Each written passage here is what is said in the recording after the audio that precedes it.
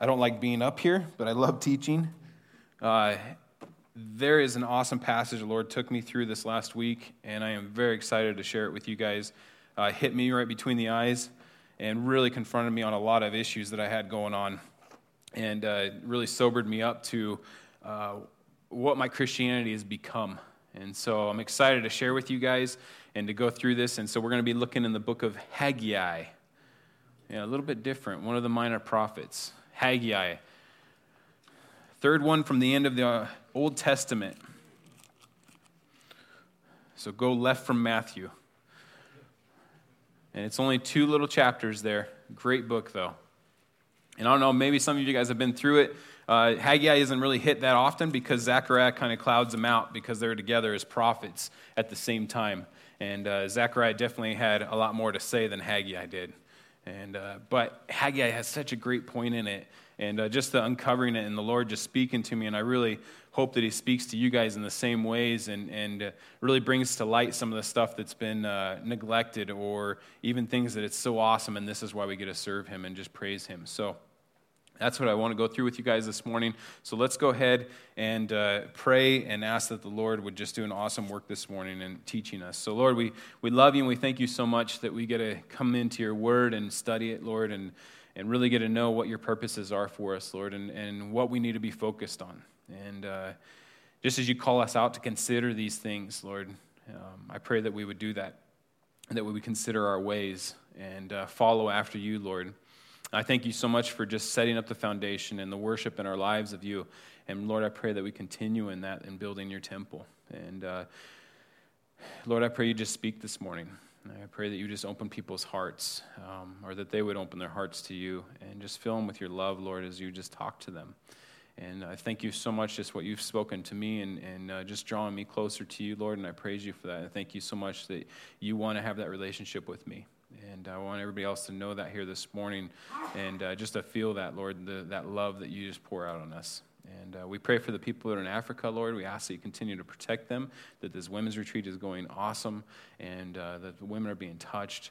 And, Lord, that the men that are back at home, that they're surviving and that they're having a great time with their family. And it's just an awesome opportunity for them to grow. And, Lord, so we just pray for the teachings, the health, and even the trip back, Lord. You bring them back safely to us, and just that they would have an awesome testimony of you working through their lives while they were there. And thank you so much that this small little church gets to have opportunities to send people like that far away. We praise you for the work you're doing, Lord, and you continue to do in our lives. And we ask you just open our eyes to your scriptures this morning. In your name I pray, amen. All right, so I want to give you guys a little bit of background before we dive into the scriptures here.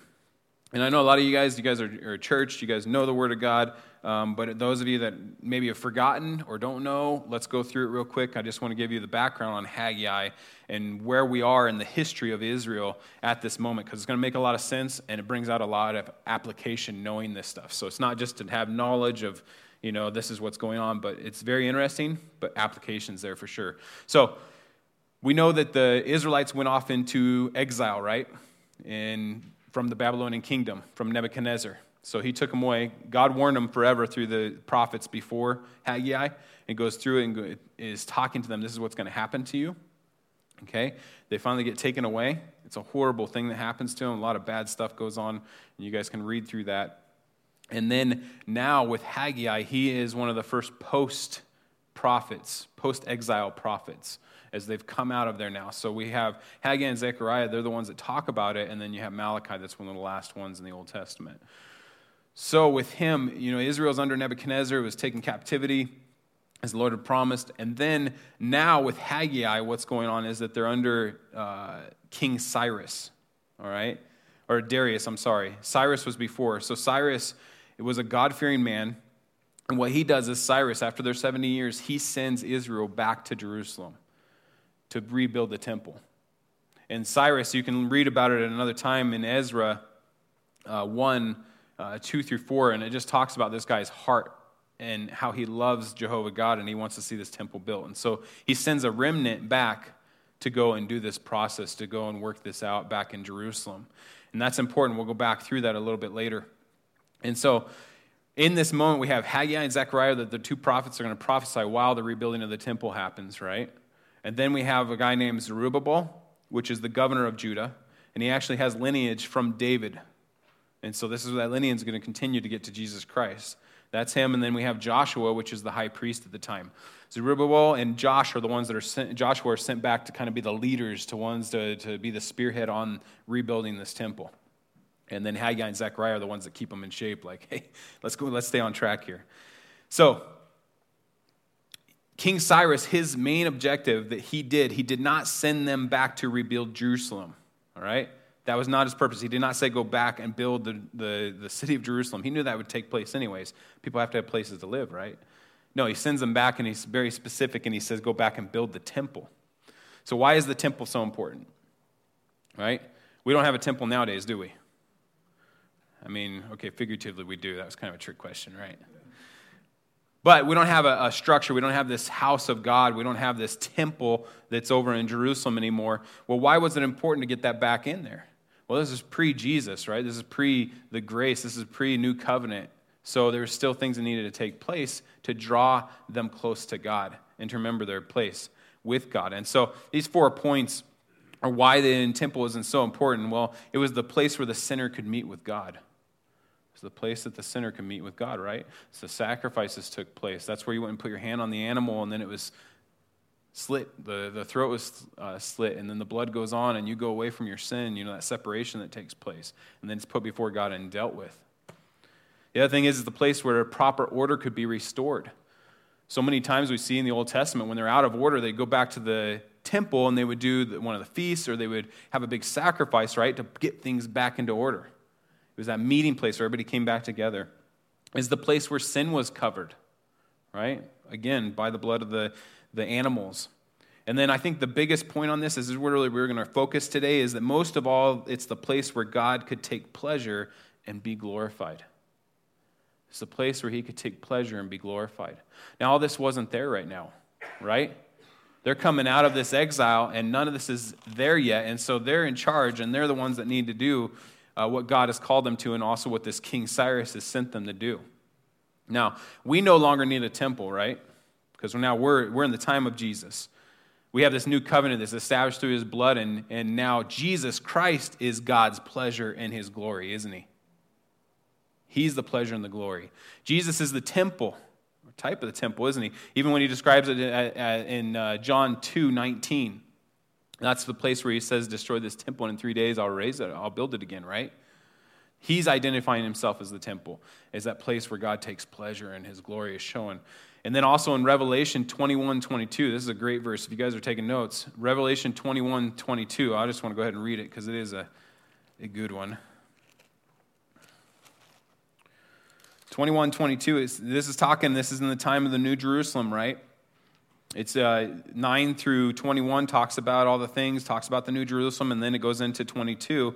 And John says, but I saw no temple in it, for the Lord God Almighty and the Lamb are its temple. They're the temple. So Jesus is that place that through him we can meet God, right? That through him order is restored, that through him sin is forgiven, and that through him the Father has pleasure and is glorified, just like the old temple. Can you guys think of anybody else that's the temple or referred to as a temple? Right? Us. Yeah. In 1 Corinthians 3:16. 1 Corinthians 3:16. Says, do you not know that you are the temple of God and that the Spirit of God dwells in you? Right? It's that meeting place of God. Now he's made it with us because of why? Well, it's because of Jesus, isn't it? It's that part of an inheritance that we get through Jesus Christ, and that's why we're considered to even be close to a temple. It's amazing what he even calls us that because of what it referred to back in the Old Testament. If you guys look at Ephesians chapter 1, verses 11 through 14, it says, in him also we have obtained an inheritance, being predestined according to the purpose of him who works all things according to the counsel of his will, that we who first trusted in Christ should be to the praise of his glory. There's that glory. In him you also trusted after you heard the word of truth, the gospel of your salvation, in whom also having believed, you were sealed with the Holy Spirit of promise, who is the guarantee of our inheritance until the redemption of the purchased possession to the praise and the glory of God. And so we have both of these that are true. That Jesus Christ is seen in the temple. Our bodies are seen as the temple. And so now that we have that established, remember that as we go through these parts in Haggai, because it just explodes with application as we look at it. It's not just a simple, hey, you guys need to get back in this. I mean, the way that the Lord will just speak to you guys through this, it's so neat, the application he brings out of it, knowing that Jesus Christ is the one that we go through and we deal with, and knowing that we've been called the temple. And so there has to be stuff that's done here, right? So now let's go ahead and read in Haggai. Chapter 1, verses 1 through 4. It says, in the second year of King Darius, in the 6th month of the first day of the month, which is September, the word of the Lord came to Haggai the prophet, to Zerubbabel the son of Shealtiel, governor of Judah, and to Joshua the son of Jehozadak, and the high priest, saying, those words, people's names. Thus speaks the Lord of hosts, saying, this people, the time has not come, the time that the Lord's house should be built. Then the word of the Lord came by Haggai the prophet, saying, is it time for you yourselves to dwell in your paneled houses and this temple to lie in ruins? Ouch. Some serious words Haggai just brought to these guys, right?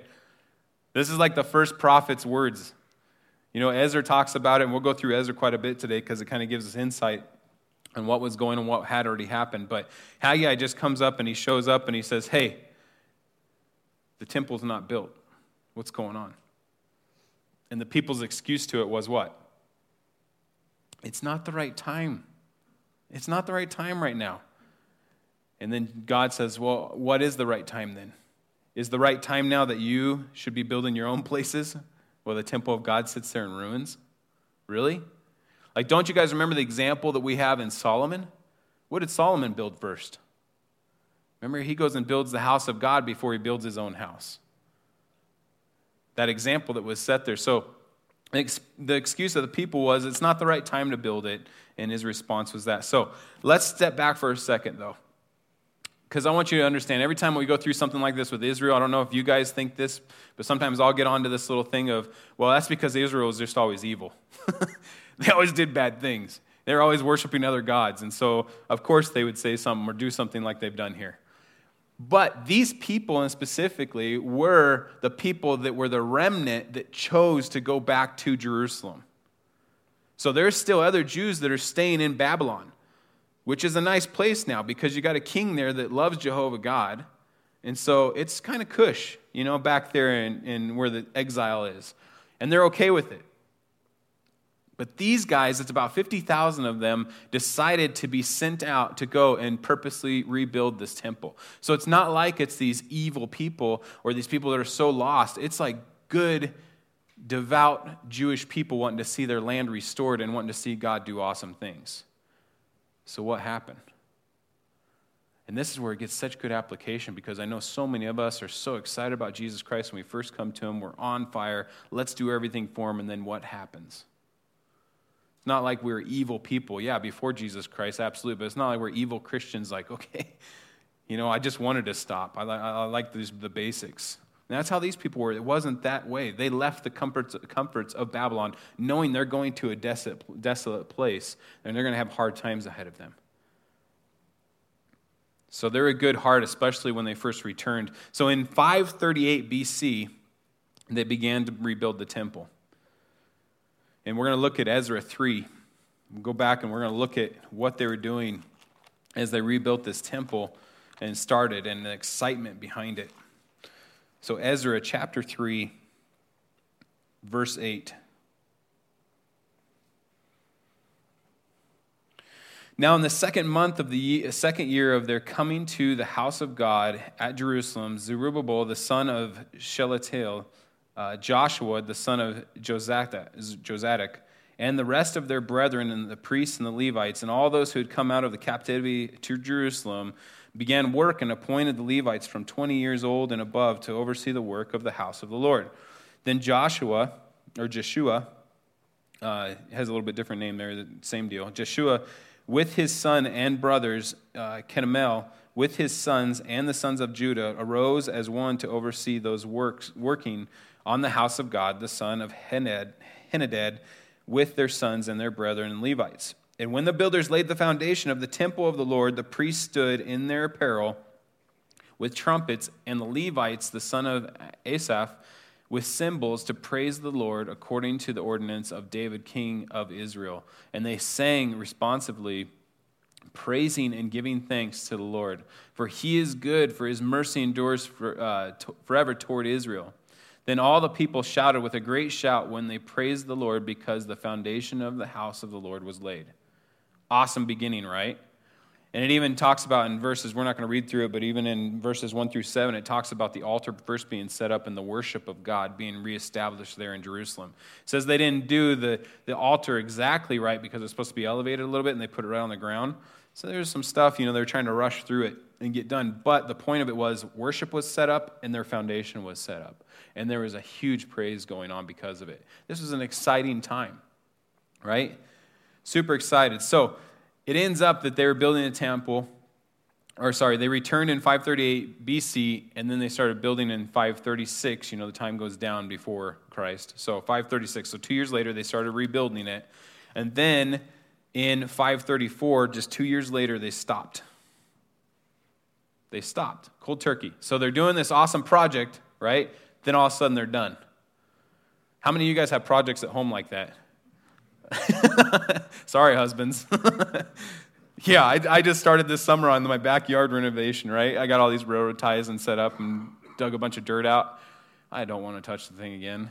I'm so burnt out on it. It's those projects you're so excited to start, changes a bunch, and then you got those tiny little things that need to be fixed up at the end, and you're like, I want to go start this other project. This one looks a lot more fun than what I've been doing, and we go on with it. You guys can come over to my house. We don't have cupboards on the doors. My whole house is like that. It's horrible. A lot of projects that have started and not ended. So, they stop, but their reason was a little bit different. Their reason wasn't just because, hey, this is kind of boring, or I have a new project that I want to do. It's because their neighbors ended up forcing them to stop. We can look back at Ezra chapter 4, verses 1 through 5. Now when the adversaries of Judah and Benjamin heard that the descendants of the captivity were building the temple of the Lord God of Israel, they came to Zerubbabel and the heads of the father's house and said to them, "Let us build with you, for we seek your God as you do, and we have sacrificed to him since the days of Esarhaddon,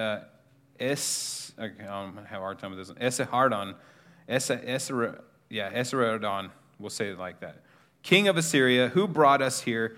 But Zerubbabel and Jeshua and the rest of the heads of the fathers' houses of Israel said to them, "You may do nothing with us to build a house for God, but we alone will build to the Lord God of Israel, as King Cyrus and the king of Persia has commanded us." Seems kind of harsh. It's like, well, why wouldn't you want those neighbors to come and help you out, right?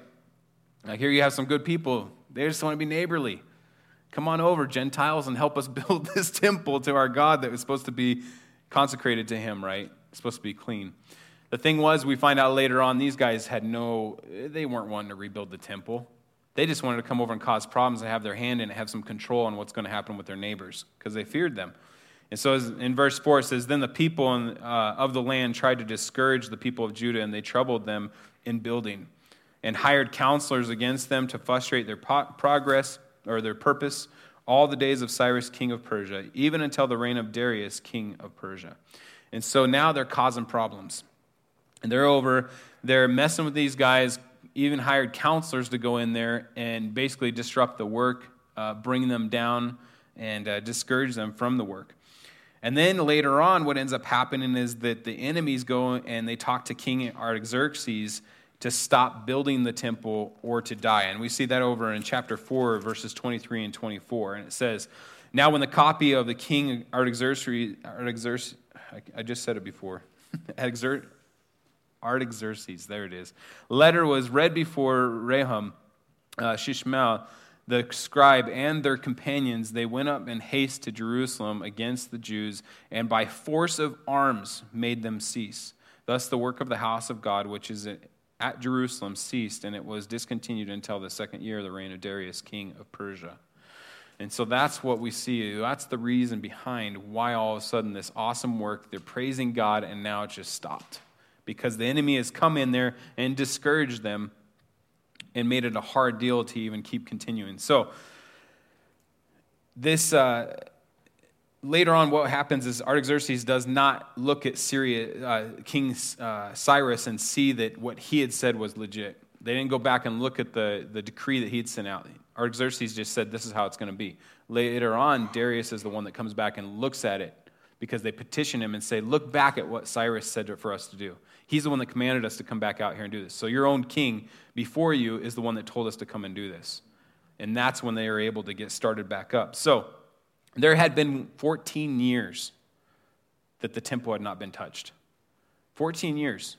Built an awesome foundation, had the altar. So guess what? Probably the sacrifices are happening, aren't they? So yeah, we're kind of doing what God wants us to do. But when you go back and you look at what is the temple for, it wasn't just that they needed an altar there. The temple was that meeting place for the sinner and God, wasn't it? It was that place where God took pleasure in the people and he was glorified, even amongst the nations, right? We remember the Temple of Solomon, and there was people that traveled from all over the place to come and even just see the place, and then they heard testimony of Jehovah and his greatness. That's what God wanted reestablished there. Not just the sacrificial system. He wanted his presence back over there and to be recognized, that he could take pleasure and be glorified. And so, again, in verse 2, the people say it's not the right time to do this. And maybe the work was not as easy as they thought it was going to be. You know, sometimes we get into something, and I would say even in our Christianity, some people were like, hey, if you guys just come to Jesus, all your problems are done, right? Your wife's going to completely turn around. She's going to love you again. You're going to have all these magical things and rainbows and ponies and all this stuff's going to happen, okay? Because that's what Jesus wants for you. Yeah, that's not. I mean, when Jesus was talking to people that wanted to come to him, some of the stuff he would say to them is what? Like, hey, go home and sell everything, and then you can come follow me. And the guy turned away sad. Like, God knew the heart. He wanted the heart of the people. He did not want some emotional thing. And so maybe the work was a little bit harder. Maybe it wasn't as expected. Like, wow, this Christianity is a really hard thing to do. There's people that are still mean to me, and they're even my brothers and sisters that are mean. There's things that happen here. This is really tough. You know, that kind of thing. And then maybe the land, I'm pretty sure when they went back, the land was desolate. So they're starting completely from new, right? And then their enemies were threatening them. It was frustrating because they were like one step forward, 2 steps back. You guys ever felt like that before? Right? You get into that place of despair and it's like, why keep going? The world's against me. Why? I got what I need over here. It's enough. Like we had a huge celebration about the foundation that was laid. I got the altar, so worship's happening. I'm good. In verses 5 and 6, now therefore, thus says the Lord of hosts. After he said to them, what's up, guys? You're living in your paneled houses, and paneled houses were nicer. Because of what it's talking about there, it's not just a stick frame that was up. This is like luxury. Paneled houses, it's drywall, basically. So like we would go down to Mexico, and we'd go build some houses for some of the people down there. We'd take groups down, the high schoolers. And usually we would stucco the outside, and then the inside was a stick frame, right? It was nice. It was better than a pallet house. But some of the groups wanted to go a little bit further and give them that luxury of drywall. And so they'd show up, and they'd be like, here, we got extra money for drywall. And then we drywall that, and it was just so cool because now this house is paneled, more finished, right? It looked nicer. Well, back in these guys' time, I mean, this was, okay, the house is paneled. We're good. This is a nice house. I got all my ducks in a row. I got all my focus. All my pleasures are good. Now home's good. Now my wife's happy. Let's go on. This is a good thing. So when God calls them out, he goes to verse 5, and this is where we really focus on. Now therefore, thus says the Lord of hosts, consider your ways. Consider your ways. And that's one of those sayings that comes right out of the Bible and hits you. Consider your ways. What's going on right now? What is the life looking like?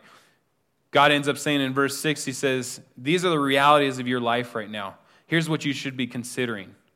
Because, yeah, you have paneled houses. You have the means. You have the material stuff that you have been working for the last 14 years as my house lays in ruins. You've been doing all this, but let's look at the reality of your situation. You have sowing much and you bring in little. You're working super hard. You're not bringing very much home. You're always out there doing. You eat, but you do not have enough. Yeah, you know what? You're feeding your family. You got that going on, but you still don't have enough. There's always that more that you're wanting. You're not fulfilled. You drink, but you're not filled with drink. There's no satisfaction. That thirst that's just there. You know, you get that dry mouth and you're like, man, I just need some water or something. And you get it, but you're not satisfied. You still have that thirst. You clothe yourselves, but no one is warm. You have your needs. God's provided you for that stuff, but there's no warmth in you. What's up? What's going on? And then that last one, he says, and he who earns wages, this is the saddest one, earns wages to put it into a bag with holes. That's also called a piece of plastic nowadays with numbers on it. That credit. Yeah, I just keep throwing it in that bag of holes. You know, I go make all this money and then I'm going to throw it in here. I got to have that stuff, though, because I can afford the next payment. I mean, most all of us in this room, you know, we're at a place, it doesn't matter how much you're bringing in, but us as Americans, we tend to, and I'm not calling everybody on this, but we tend to max out what God's given us in what we're spending our money on. So I make more money now, so therefore I can afford a bigger payment on another vehicle rather than just being happy with what we've been given already. You know, and wondering, well, why did God give me that raise? Why do I have that? Does he want me to use it in his kingdom in some way? Or is this just for me to be able to use? Because, I mean, that's why I'm here on this earth, is so that I can keep collecting. You know, and then you max yourself out to where it's always a pressure, and if you ever lose that job, you're sunk. And really, you got to ask your question, does God want you in a situation like that? Where you earn your wages, but you put it into a bag with holes. It's gone right away. As soon as I get that check, poof, see you later. It's some hard sayings. So they were working hard for little gain. They had barely enough to eat. They drank, but they weren't satisfied. They had clothes, but not warmth, and making money, but losing it just as fast as they made it. So all of the above would seem to have never made it right for the time to build the temple, right? Do you guys see that every single situation that they were in would have absolutely made it not time? Like, I can't get ahead. Like, you want me to come and do these things over here, God, with your people in this ministry, but do you know that I have to keep working for my family? You want me to provide for my family, don't you? You even say in your word that if I don't feed my family, I'm worse than an unbeliever. So you want me to do that, right? Well, I'm sorry I don't have time for whatever you're asking me to do in this situation. And you could go on and on. There will always be something that you can put in your life that will trump God, as far as you're concerned. There's always going to be something that's more important than what he's calling you to. And that's exactly what was going on with Israel in this moment. This 50,000 Jewish people that were here, is they're putting things in the way of what God had called them to do. They had an awesome beginning. They had an awesome start. And this could go for us in the application. This could go from when we first came to Jesus Christ, and now where is our life at now? Are we in the 14 years of making sure we're established, making sure that our prosperity is good, and not making sure that God's kingdom prospers? Like, where are we at? Maybe it's something he's given you. Maybe it's a ministry that he's given you, just something you're supposed to have right now. And this awesome foundation's been set. He's set up all the people you're supposed to meet with, and now you're just in this dry spot to where now it's just to maintain. Just to keep maintain what God's given me. Nothing more, nothing less. Just keep going forward, keep my head down. Let's go for it. No idea. I know the Lord's going to use the scripture, though, to share with you and to bring you out of those 14 years, because that's what he wants for you. That's what he wants to see. Not just so that you have blessing, but that he takes pleasure in it and he's glorified. That's our end goal. Not so that we can have a better life, and that all comes from blessing. Because anytime God's pleased and he's glorified, guess what happens to us? We're his children. He does awesome, beautiful things for us. We draw closer to him. He helps us to defeat something in our lives. You know, I mean, there's beautiful things that happen. And even sometimes he gives us what we need, and even beyond that.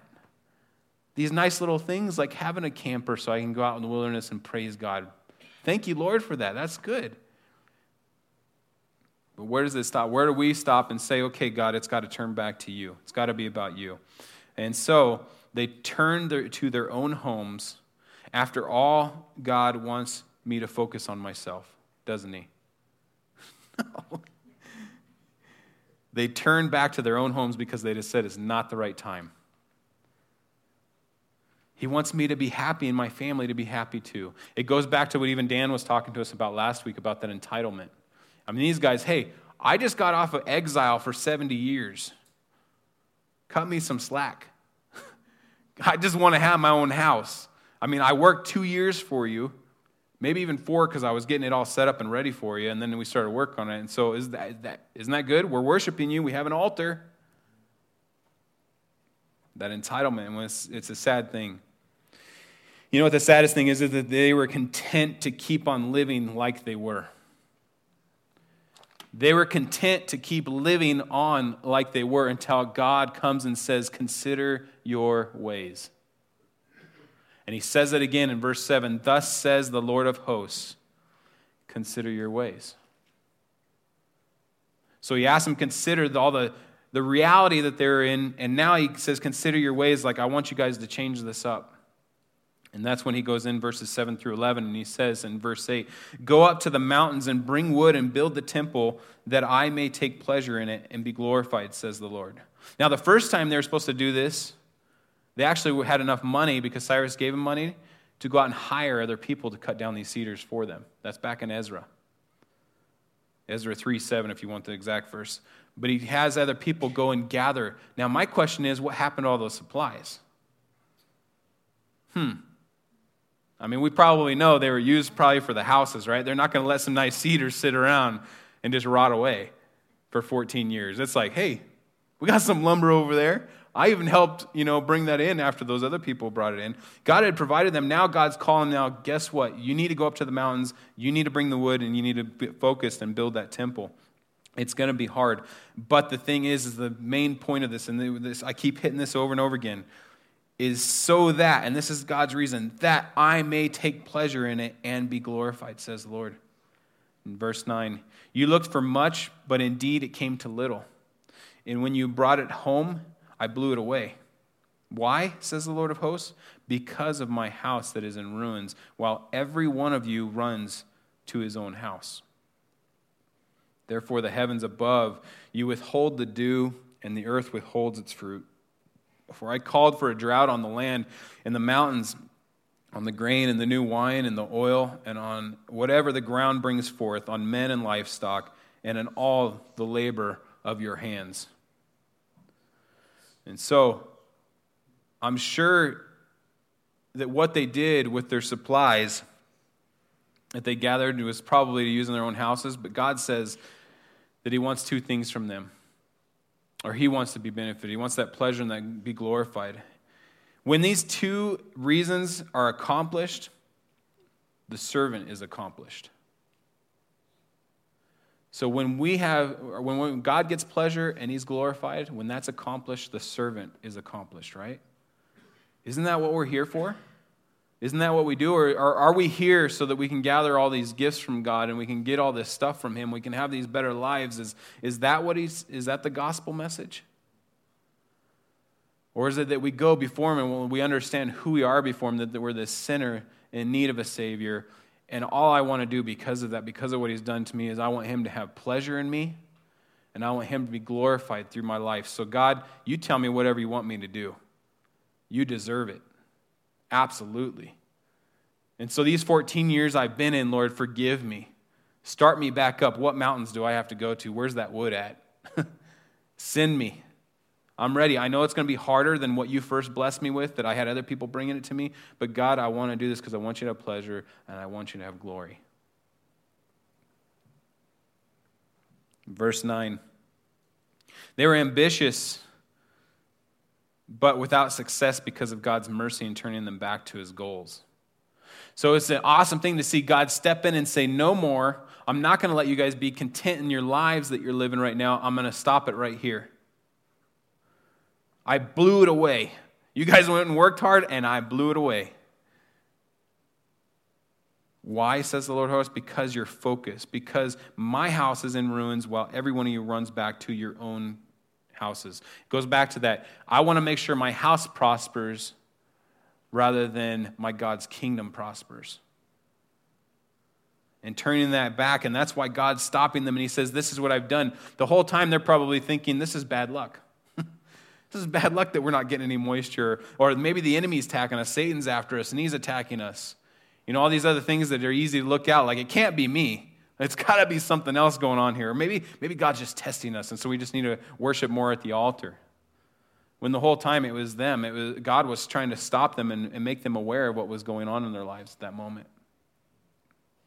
The priority of these people had become self and not dying to self. Self was being glorified by what had been built for themselves. That kingdom they'd been building for themselves. And you guys know this just as good as I do. And I know it's a harsh word to come down, but I think as Americans, we're very well off. We are. Even the ones of us that don't have much, we are well off compared to other nations and stuff. And I know you guys have heard this, and you're like, great, another preacher that's going to talk about how well we are and how we're doing. But guys, we do have a responsibility to that. If we take what God's given us and we keep building our own kingdom, guess where the attention goes? You only can have so much attention. The stuff you get is going to ask for your time, isn't it? How many of you guys have heard somebody that, or even yourselves, you have a garage sale and you get rid of a bunch of junk, or you get rid of a storage unit that you've been paying for years and you never used one thing out of it, and it's liberating. It's like, I don't even know why I had all that stuff. Why is it liberating? Because it takes time. Even all the knickknacks in the home, you got to go dust all that. You want it to look pretty, so when somebody comes over, they say, wow, that's amazing. Where'd you get that? I want one of those. You're like, yeah, it's because I'm a good shopper. Or let's go and play with this. Let's go do this. And it's like, where is God's temple in all of this? Where is God's work in all of this? Are we furthering the kingdom? Is the kingdom being furthered in our life anymore, or are we content with as far as we got? And now we're just going to cruise until he takes us. God's going to stop you guys because he loves you. He's going to send these storms and these droughts in your lives. And maybe he's got you going through one right now, and maybe he's put you through it and you've just gotten hard against it. But God wants us to wake up when he takes us through something like that, is to wake up and say, hey, come back to my work. You've been distracted. Leave your house and come back to build my temple. Come back to build my kingdom. Leave it. Proverbs 3, verses 5 and 6. And you guys probably know this scripture. It's a good one. Proverbs chapter 3, verse 5 and 6. Trust in the Lord with all your heart and lean not on your own understanding. In all your ways acknowledge him, and he shall direct your paths. True story. That's good scripture right there. It's one of those things that the Lord just wants to bless us with, and he puts it in there by giving it to a very wise guy and telling us, like, guys, just put all your cares on me. Trust me. I got such great plans for you. And so back over in Haggai in verses 10 and 11, it goes through, and the no rain equals, of course, no fruit. And God was going against their main crops in their life. He had taken from them the grain, the wine, and the oil. That was their main crops to wake them up. God loves them, and he loves us absolutely. Now, verses 12 through 15. Then Zerubbabel, the son of, I'm having a hard time with that guy's name, Shealtiel, we'll say it, and Joshua, the son of Jehozadak, the high priest, with all the remnant of the people, obeyed the voice of the Lord their God and the words of Haggai the prophet, as the Lord their God had sent him. And the people feared the presence of the Lord. Then Haggai, the Lord's messenger, spoke the Lord's message to the people, saying, I am with you, says the Lord. So the Lord stirred up the spirit of Zerubbabel and the son of Shealtiel, governor of Judah, and the spirit of Joshua, the son of Jehozadak, and the high priest, and the spirit of all the remnant of the people, and they came and worked on the house of the Lord of hosts, their God, on the 24th day of the 6th month in the 2nd year of King Darius. And then they complete it within the next 4 years, and so a total of 6 years they could have had it done. That's what ended up happening. But they got stalled out for those 14. Now, considering their ways or their priorities, they chose to obey God and prioritize his work first. Now, this is not a thing. I love Scripture because it always brings out the leaders, right? This is not one of those ones where it says, okay, this is what the people have to do. You leaders go tell them. Right here in the Scripture is very clear, and God went with his Spirit and spoke to the leaders first, didn't he? It has to start with the leaders. If the leaders are not acting that way, then why would the people follow? God would have to raise up somebody else amongst them, right? Which he has done in the past. But the leaders are called out that they need to follow in obedience. And they are the first ones. They went in obedience and they caused the people to go with them. It stirred their hearts. Now, the Lord in verse 13, he comforts his people by letting them know that he is with them. Okay? So he doesn't come down on them and say, you guys, I'm tired of you. I'm sick of what you're doing. Stop going back to your own houses and building your own things up. You disgust me. And thank the Lord he's not that way. Sometimes we actually will try to say stuff like that. No, God is so loving. He wants correction because he's a loving father, just as any of us would as a parent. It comes to that place where then he says, guys, I am with you. Don't think that I've forsaken you in any of this. Yes, you have hard times. Enemies are coming. Things are going to happen in your life. It is tough. But don't forget that I am with you. Isaiah 40. Isaiah 40, verse 28. Have you not known, have you not heard that the everlasting God, the Lord, the creator of the ends of the earth, neither faints nor is weary. His understanding is unsearchable. He gives power to the weak, and to those who have no might, he increases strength. Even the youth shall faint and be weary, and the young men shall utterly fall. But those who wait on the Lord shall renew their strength. They shall mount up like wings like eagles. They shall run and not be weary. They shall walk and not faint. That's the encouragement he gives us. Like, okay, guys, get back into this work. This is who I am. This is the God I am. And I'm ready to give you the power to be able to do what I'm calling you to do. God will not call us to a work and watch from a distance. Sometimes we'll leave him behind, but he will never leave us behind. That's not his ways. He talks about that over in John 14. And I don't have time to go there, but that talks about him giving out the Spirit, and he's going to guide us, and that we have that, and we get to rest in him. John 14, 26 and 27, if you're taking notes. So then in verse 14, the Lord stirs their spirit, and the Lord will also enable his workers so that they will not have to do it by their own strength or their own will. God will give that. That's something he gives.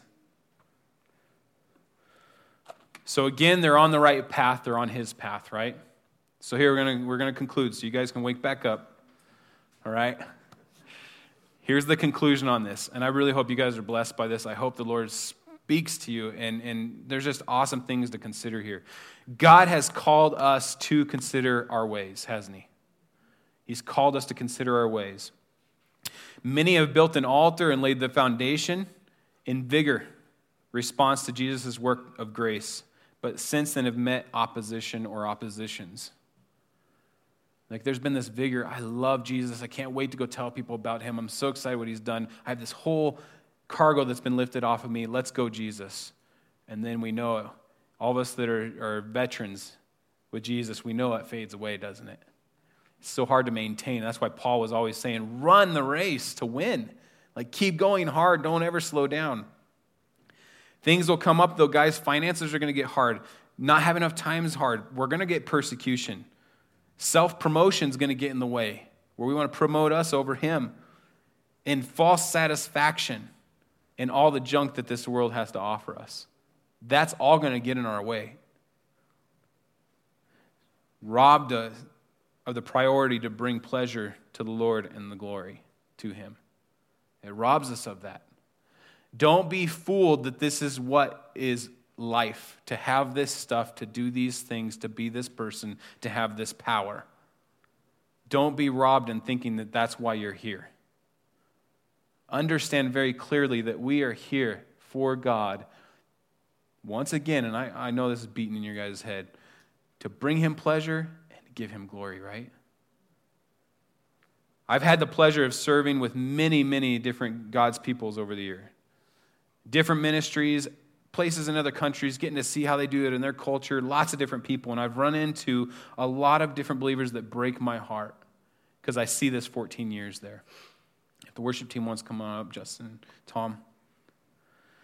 The ones that I've run into where they still tear down their brothers and sisters so that they can be glorified. The ones that are still bad-mouthing, it's like, what? And I know they've laid that foundation, they have that altar, but now they're in this 14-year slump of building their own house. The ones that have a passion for ministry, but they've left their first love. They're so willing to be in there and be ministering to people and doing that, but they've forgotten Jesus Christ. The ones that have much to say about their hobbies, their teams, or the materials, but little to say about their Savior. Remember when you guys first came to Jesus, you couldn't keep your mouth shut about him, right?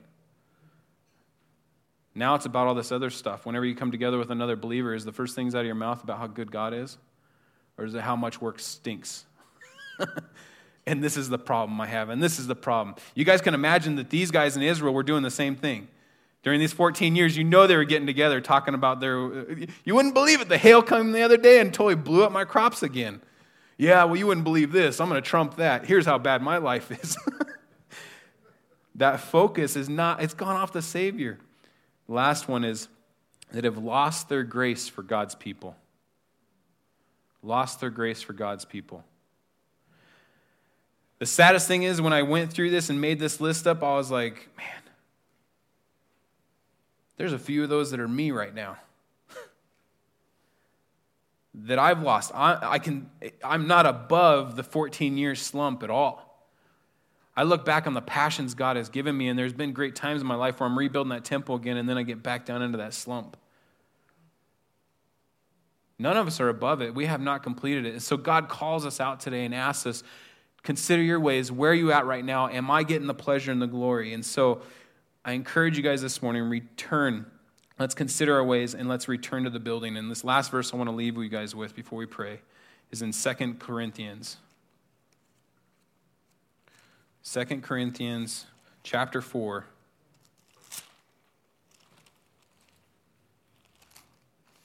16 through 18.